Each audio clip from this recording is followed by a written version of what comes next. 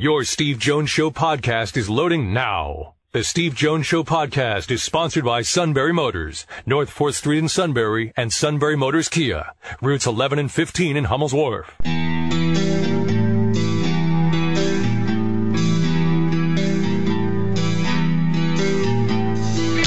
Sports talk where your voice counts. This is the Steve Jones Show on News Radio 1070 WKOK. Now from the Sunbury Motors Studio, here's Steve Jones.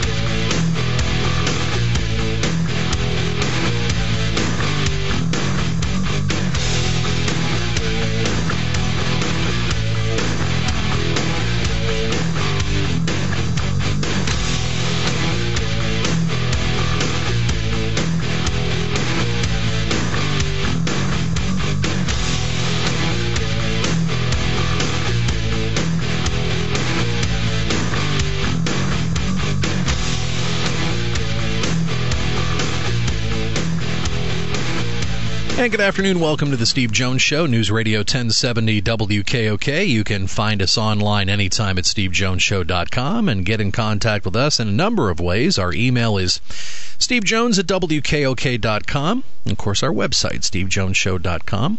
Like us on Facebook. Follow us on Twitter at SteveJonesPSU. And after we do the live shows, we archive them as podcasts, so you can listen to them anytime, anywhere on both Apple Podcast and iTunes and Google Play. So subscribe to our podcast. And if you listen to us on iTunes or the Apple Podcast app, don't hesitate to leave us a review. And once we're done with the show this afternoon, after 5, we'll have our late day news roundup with Sarah Bennick. And then tonight we'll have Phillies baseball. How about the Phillies? Little winning streak going on. Won 4 in a row. And they've won the first 2 in this series with the Atlanta Braves down in SunTrust Park. And actually, Monday night's game, it was Bartolo Colon was pitching for the Braves, and was just placed on the 10-day disabled list due to a left oblique strain. So this is the first time this season that the Braves are using a different rotation. They were using the same 5 starting pitchers all season leading up to that injury on Monday night. But Jared Eichhoff's going to be on the mound tonight for the Phillies. I'm still struggling 0-6. But we'll have that up and running tonight. Network warm-up at 7. First pitch at about 7:35 here on WKOK. We have an anti-suits show today. Yeah, it's going to be hard for him to listen to. Yeah, door will be shut. Maybe assuming the fetal position in the corner. I mean, normally anything with common sense causes that, but we're going to be talking with Chris Dempsey today, who wrote the book and was with the group that stopped the Boston Olympic bid from moving forward. He is now the head of the Department of Transportation for the Commonwealth of Massachusetts. And it is a fascinating book.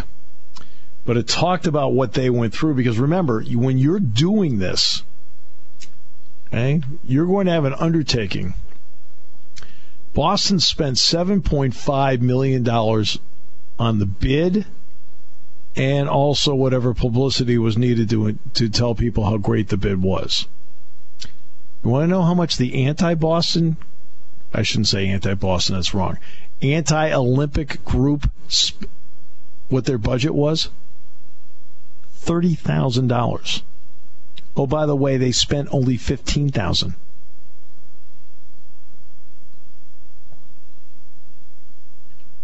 Because once the word got out as to what the particulars were and how long it would take the people of Massachusetts to pay off the debt of it, when you're talking 40, 50 years. That sounds like pocket change, just comparing to maybe what other cities had, putting their plans together to lobby and bid for the Olympics. Sounds like they'd probably have to pony up a lot more money than that. Right. So they headed that off at the pass. It's amazing what they did, Sean. But all they did was just use logic. That's all they did. They didn't do anything out of the norm other than using logic to explain to the populace, is this the right thing to do? Is this what you want to do to saddle your children and grandchildren still paying off the debt of a 3-week track meet. But the Olympics can be great. They can be prestigious. There's a lot to it. But here's the problem. And I'm going to get into this with Chris Dempsey. We're going to have Greg Wyshynski's on at 3:35. But Chris Dempsey will get on, 4:06. I think that sounds like a good plan, right? You betcha. Is I want to get into with him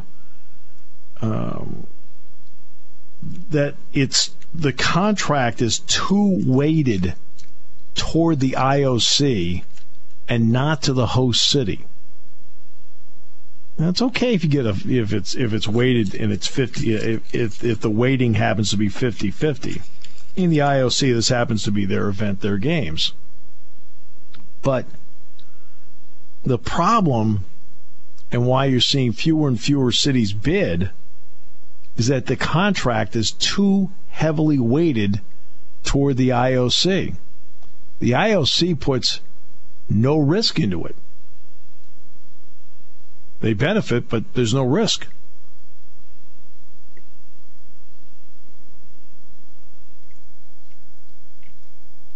It's a nice contract to have.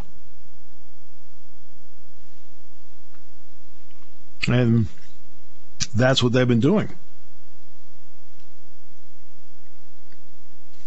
And when they do the bids are all in secret. Well, it wasn't until you started uncovering the layers where you start realizing what was promised and what they were going to do. There's the other expense. And remember, cost overruns. All the venue cost overruns, and they always run over. Because it's very difficult to think $24 in 2017.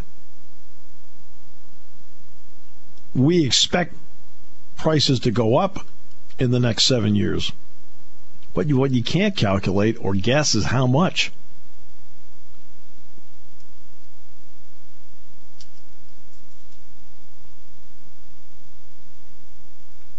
I mean, Brazil and Rio de Janeiro, massive debt. There are also certain factors you don't count on. Vladimir Putin has been in the news, obviously, a lot. But I can tell you right now, he's no economic genius. The Sochi Olympics will tell you that. Because they miscalculated dramatically when they put the bid in for Sochi. Oil, I think, was something like, I don't know, $70, $80 a barrel, and it went to $105.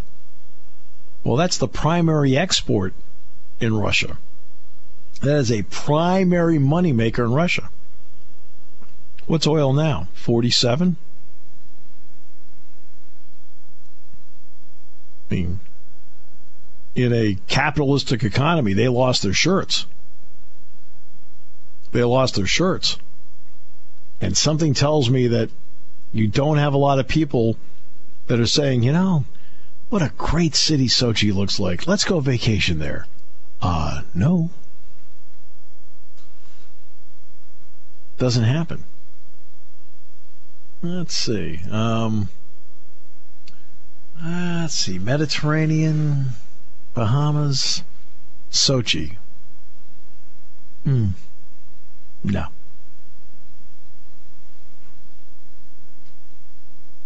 I mean, a total, complete miscalculation. They lost their shirts on those games.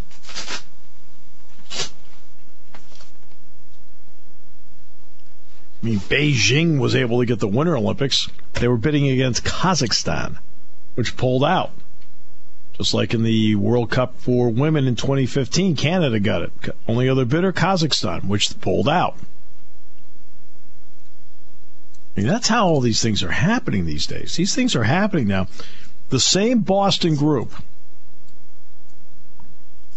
that successfully fought the Olympic bid, then was brought to Hamburg in Germany when they were going to the Olympics. And they helped, and then Hamburg eventually, after seeing everything, pulled out.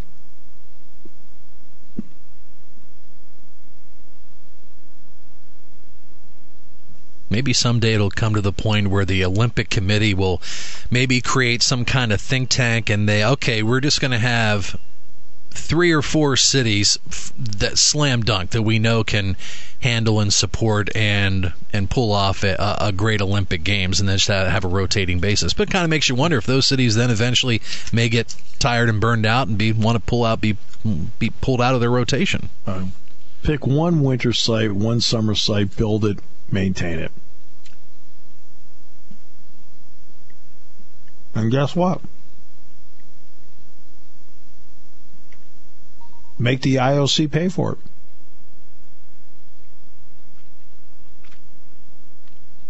Give the IOC the financial responsibility of making it work. I mean, Rome pulled out. Rome had the Olympics in 1960. Cassius Clay, Muhammad Ali won his light heavyweight boxing gold medal there. Rayford Johnson won the decathlon. They pulled out.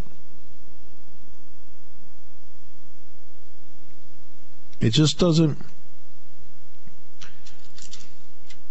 I feel like what's sustaining it are TV dollars. The Olympics do well ratings-wise, but, I mean, are they going to continue to do well when they're still on tape? I mean, it's going to be in South Korea, for goodness sakes. So if you find out that Ashley Wagner wins the gold medal in women's figure skating, you are absolutely going to be inclined to watch. Oh, yeah, she won. That's great. But let's face it, you're going to find out at some point that maybe she finished 5th and no American ends up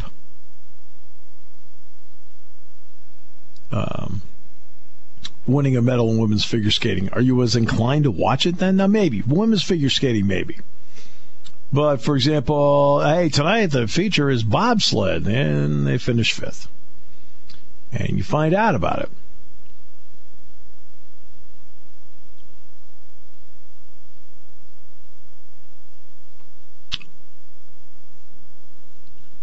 Well, here is a very interesting story. The longest tenured coach in college football is going to tell the Board of Regents he is retiring. Bob Stoops at Oklahoma. Wow.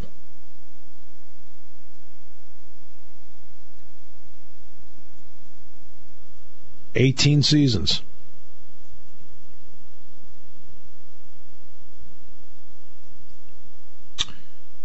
So Bob Stoops is going to retire. Wow.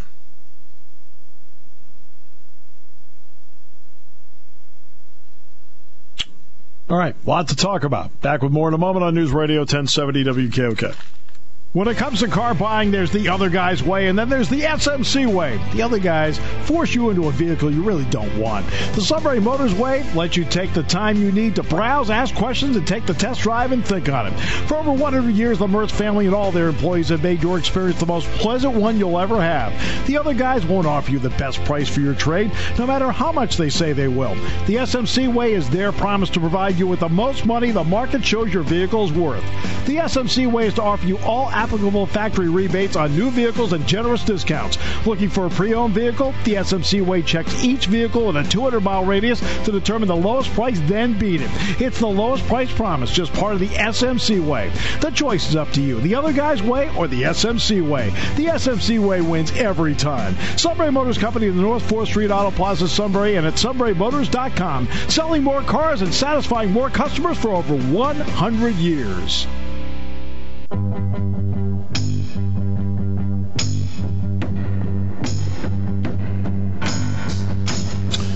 Bob Stoops retiring after 18 seasons at Oklahoma. effective immediately.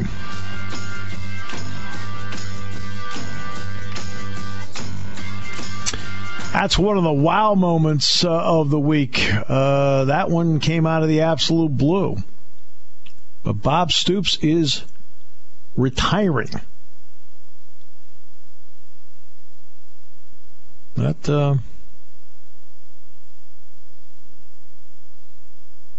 an amazing. Now, who they replace him with, I don't know what they're going to do. If they move somebody up from the staff, how they're going to do it, they have no idea. It's probably... Found a story with Bruce Feldman. Fox Sports did get confirmation from a source in Oklahoma. He's saying that Lincoln Riley is set to take over the program. Lincoln Riley's only 33. He won the Broyles Award as the nation's top assistant in 2015. Texas native spent 7 seasons as an offensive coordinator, latest in a run of Sooner coaches who took over the program in their 30s. Bud Wilkinson took over at 31. Barry Switzer was 36, and Stoops was 39 when they took over. Yeah. Well, Riley has passed on several FBS head coaching opportunities in recent years, including Houston, Cincinnati, and Purdue. Can you blame him? Being the offensive coordinator at Oklahoma might be a better job than that. But, the fact that it comes at this time is interesting. Yeah. In other words, it's not like Bob Stoops decided, you know what, it's January, I decided to retire. No, I'll retire in June. There's almost like a player's mentality. You just get up one morning and you just feel you just don't have it in you anymore. Boy, that's a good question. I can't answer that question because I've never experienced it. I don't know. Have you experienced that where you kind of wake up one day and go, nah? Not with this gig. No, I don't even consider this work. Right. I mean, well, let me put it this way. I did morning radio for 21 years, and I disliked it all 21 years. I did it because of the paycheck, and I never once liked it. But, hey, look, you have a family, you're trying to take care of things, so I never liked doing that. As opposed to calling games, there is not one time I've ever walked into a broadcast booth, football, basketball, baseball, not one time have I ever not walked in excited about the day or the night. I never walk into this studio without excitement. Never. Not one. This is what, 5.5 years of doing this now? Every day I've relished coming in here to do this. Because this is more up my alley compared to doing a morning show where you're getting up at 4:30 in the morning. Sometimes you're getting back from someplace like Minnesota, Wisconsin in the wintertime at sometimes 2-3 in the morning. Yeah, and I didn't really want to talk about what's going on with Fergie or Pink or Madonna.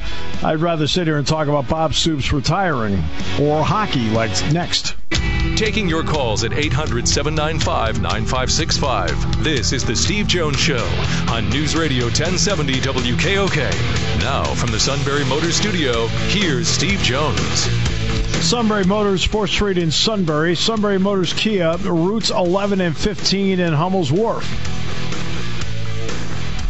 Great to be rejoined by Greg Wyshynski, Puck Daddy, Yahoo Sports. Greg, welcome back. Great to have you with us.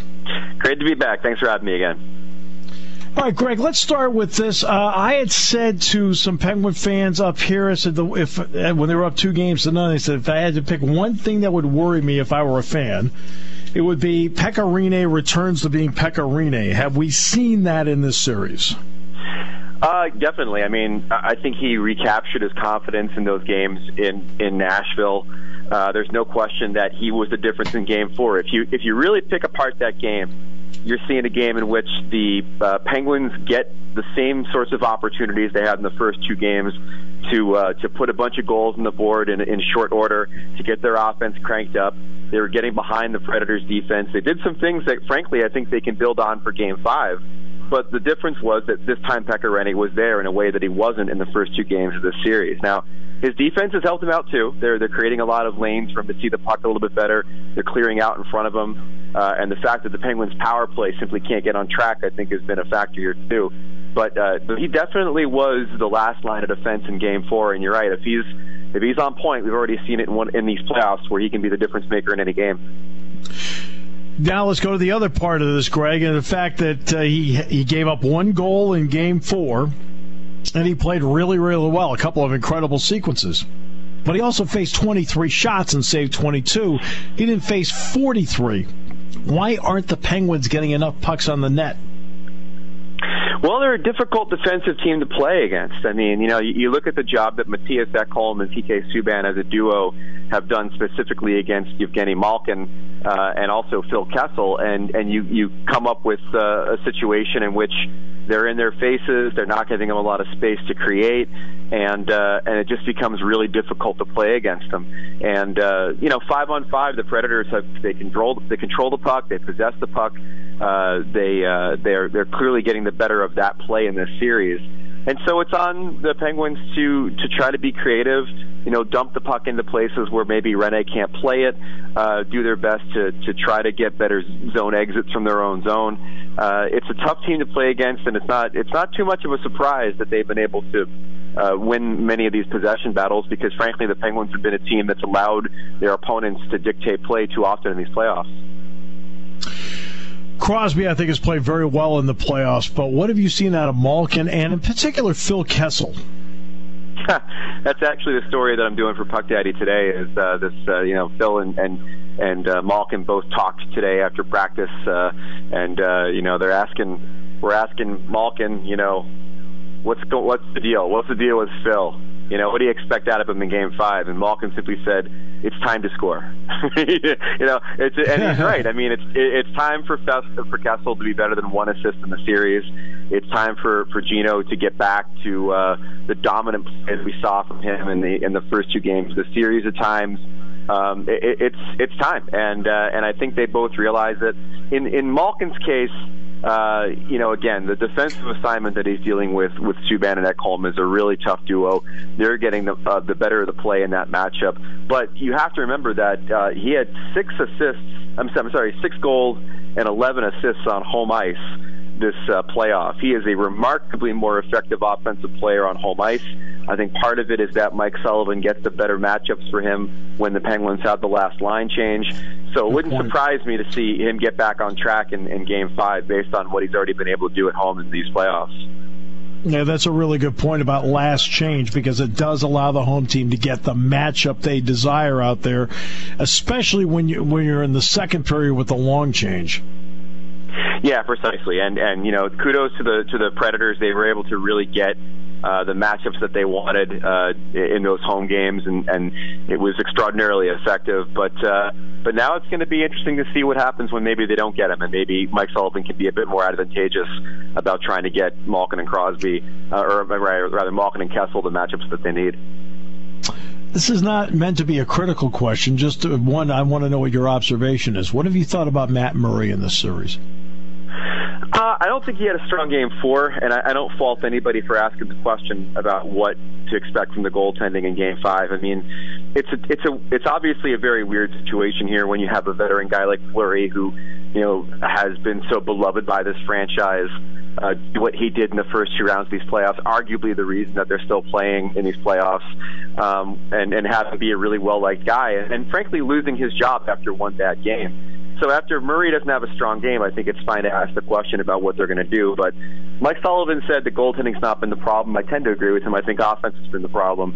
All that said, I mean, I think in talking to some of the other reporters that have been covering this series, none of us would be shocked if Murray has an average game in Game 5 on home ice, another game in which we expect him to bounce back and he doesn't. none of us would be surprised if, to give this team a jolt, we see Marc-Andre Fleury play Game 6 in Nashville.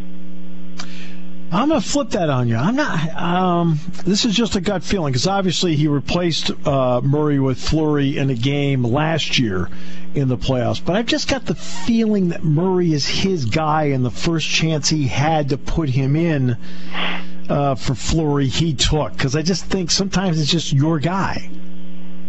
No, I think that's a fair comment. And obviously he was his guy last year. They won a cup with him. And obviously the organization is behind Murray in the sense that he's going to be their goaltender going forward, because they can't keep both due to the expansion draft and due to the fact that Fleury makes a good amount of coin that they would probably rather invest in another defenseman. I completely understand that. But that said, I mean, if your back is against the wall and the kid goalie hasn't played well for 3 games, and you have a guy sitting on your bench that, frankly, like I said earlier in these playoffs, was the second best goalie in the entire postseason next to Pekka, I think you have to consider it. I don't disagree with the goalie change when it happened. Murray was healthy; he was a starter. Fleury was on borrowed time, but it wouldn't shock me to see them do something dramatic if that's what was necessary to win a Game 6. What have you thought about the Preds' play up the middle at the center position? Thought to be a liability against the Penguins heading in. In reality, how has that played out? They've been good. I mean, they've been getting performances, like you said, from very random people that have been sort of thrust into more ice time. Guys like Colton Sissons, guys like Freddie Gaudreau, flip my Gaudreaus, who has sort of been a revelation offensively in this series. They've gotten everything that they've needed, but honestly, like, the story for this team, it's less about what the centers have done and more about what a couple of individuals have done. The top 4 defensemen have been as good as anything we've seen in these playoffs. I think Victor Arvidsson, who used to be a top liner on that Ryan Johansson line before Johansson was hurt, really had a strong Game 4. You're seeing a lot of different heroes for this Nashville team, and it's one of the big surprises about this team, to be honest with you. I think a lot of us coming into these playoffs liked the Predators, like what they had to offer, but didn't necessarily think they had oodles of championship caliber depth. And yet you go back to all the way to the first round of these playoffs, where a guy who's no longer even playing in them, Kevin Fiala, scores an overtime goal for him. They seem to have a lot of heroes that step up in ways that's kind of honestly reminiscent of what the Penguins were able to do last season, where it could be a guy in the first line or a guy in the fourth line that scores the big goal. Which happened repeatedly for them last year. Now we've seen, obviously, Gensel and what he's been able to do. We know what Gensel's done. Craig Smith getting the speed into the lineup for Nashville. What has he meant? Because it looks like he's made some plays for Nashville. Yeah, he's been good, and I think the overall speed in the series has certainly gone Nashville's way in most of these games, which to me is a product less of personnel and more of fatigue. I mean, that's been another sort of undercurrent in the series, is the fact that the Nashville Predators got through their first round in 4 games. They've not had to play a Game 7. And meanwhile, the Penguins have been in a bit of a grind, and then also obviously played a ton of hockey last postseason. So to a man, they all say fatigue's not an issue when you're this close to finishing out a series, but you could see it. You could see in those games in Nashville the Predators having a bit more of a jump, a bit more of a speed advantage, and the Penguins sometimes having to play catch-up. Yeah, it's interesting because the Penguins are in that spot where they played deep into June last year, and the World Cup of Hockey came around right away in September. Yeah. So they've had some players play a lot of games to this point. But a hockey player would never admit there's any fatigue. No, of course not. I mean, it's sort of the they might a couple have admitted it off the record during the series, especially the defensemen on the Penguins, who have been playing obviously not only a lot of hockey in the last 2 years, but are also playing more minutes because of the absence of Chris Letang. But you're right; they're not going to admit it. It's after the season at the final press conferences where you get to hear all about all the horrific injuries that these guys have been suffering throughout the playoffs, that they seem to compartmentalize and keep out of the front of their minds in these playoff games. Obviously, the TV ratings for an NBA Finals should not be compared to the ratings for a Stanley Cup Final. But if you compare a Stanley Cup Final to other Stanley Cup Finals, It turns out the ratings for this have been really, really good. Are you surprised by that based on the markets involved? Not at all. I mean, Pittsburgh has traditionally been one of the strongest television markets they have. It's why they were so petty about the Penguins having those viewing parties back in the day. They know that it's a city that can carry a national rating on its own if necessary. In Nashville's case, there's just been so much enthusiasm, not only in the city, but in the state, in the region. I mean, they're pulling in viewers from Alabama and places like that. And there's a novelty to it. I think in the case of the Predators, especially at these home games, people were curious to see what the atmosphere was. They heard about the chanting and the volume and everything else, and I think they were interested in dipping in and checking it out. And it's been a huge success from an NHL standpoint. I mean, I think it's the second highest rated Game 4 they've ever had on NBC, behind a Chicago-Boston game, which is, again, 2 original 6 series compared to a team from Nashville. So it's been really impressive. Yeah, that's hockey royalty, the Blackhawks and the Bruins playing there in terms of the tradition of it, without question. When you're in Nashville's building, it seems so loud on TV it comes through the set, which is what TV wants. It's why TV wants sellouts. They want you to feel the excitement. When you're there, what is it like? It's a lot of fun, and it's a great atmosphere, and there is, without question, an energy that fuels these guys on Nashville from their home crowd. I mean, there was a moment in Game 3 I wrote about where the Penguins get the first goal in the game. Pekka Rinne is sort of on shaky ground at that point in the series, and these fans in Nashville, they stand up and give these standing ovations during TV timeouts. No jumbotron, no nothing telling them to do so. They just do it, and you can just feel the team get lifted up in that moment where there's not any despair in the crowd. It's just perfectly, enthusiastic. From a volume perspective, and I said this on a couple of Nashville stations who didn't necessarily like the answer. From a volume perspective, I still think that as far as American arenas, I think that the Shark Tank in San Jose was louder. Like pure volume, I think that was louder. But the atmosphere at these games, the sustained cheering, the chants, the 20-second long goalie chant they do when the guy gives up a goal, like all that stuff is something that I've never experienced as a guy covering the NHL playoffs. It's really remarkable. Greg, finally this one, Game 5, pivotal 5th game coming up. In your mind, what do you think about it? What is a couple of things that you'll be interested to see as to how they play out? Well, I'd be interested to see, a couple of the Predators players have been talking about trying to bottle up the enthusiasm and the way they played in those 2 home games and trying to import it to Pittsburgh. And, I don't know if that's going to necessarily be something they can do. The Penguins are obviously a very, very good team on home ice. We talked about how much better Malkin's is on home ice. I think you're going to see a much better effort there from the Penguins.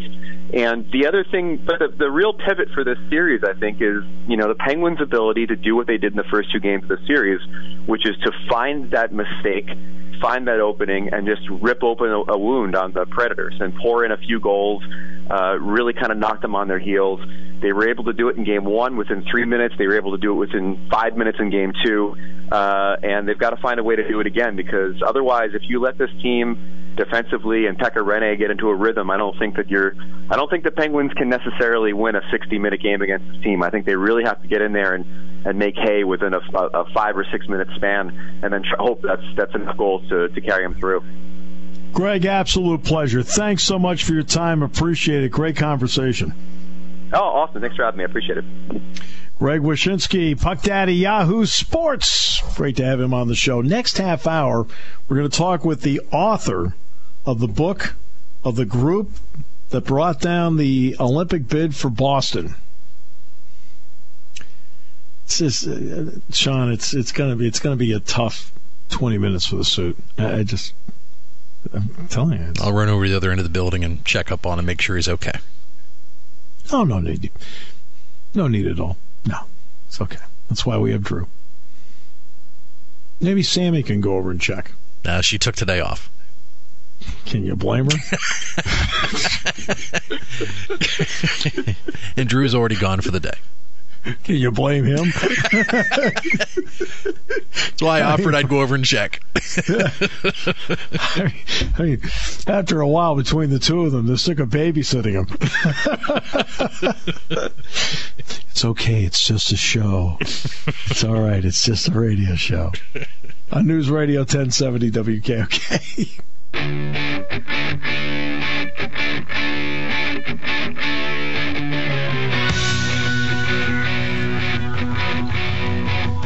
I appreciate all the local oxygen companies for bidding to sit in the office with the suit while we did the Boston Olympics story next half hour. In the end, we just settled for a brown paper bag for him to breathe into. What? Bob Stoops, by the way, retiring in Oklahoma. Stunning? Yeah, it's stunning, all right. I was completely taken aback by that one today.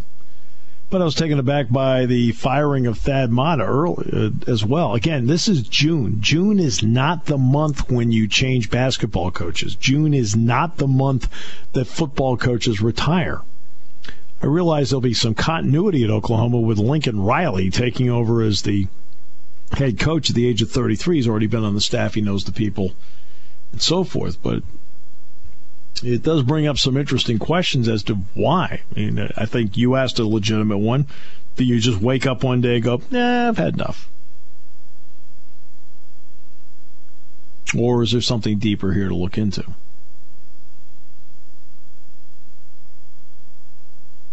So there's been no press conference yet about that, so I can't answer it. Don't know. I mean, sometimes people do wake up, and say, you know what, not right now. I think it's time to move on. I mean, that happens sometimes. But a primary has always been Dick Vermeil, for example. And then Dick Vermeil came back and coached the Rams, coached the Kansas City Chiefs, and was great. He's one of the great guys I've ever been around. Played around to golf with Dick Vermeil once. Just genuinely like him as a person. Just a good guy to be around. So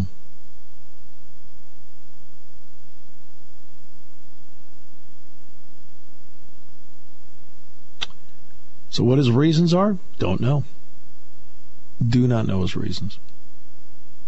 And until he says something, anything you say is just guesswork. Complete guesswork. But it is a surprise. And sometimes we don't get a lot of surprises. We've had a couple surprises this week.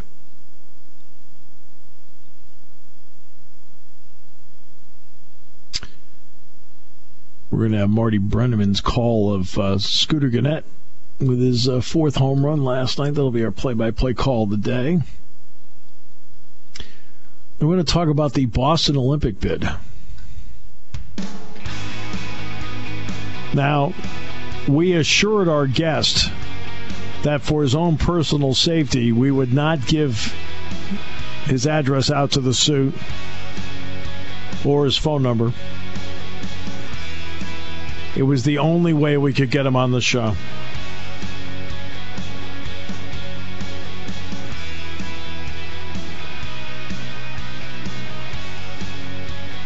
Sign my waiver. No problems here. Oh, you're not the issue. Oh, I know. I'm just if he were to get it, it would be for me. No, it's just. I mean, look, the suit has several restraining orders. Right. Right. In fact, the attorney he has on retainer earns every dime.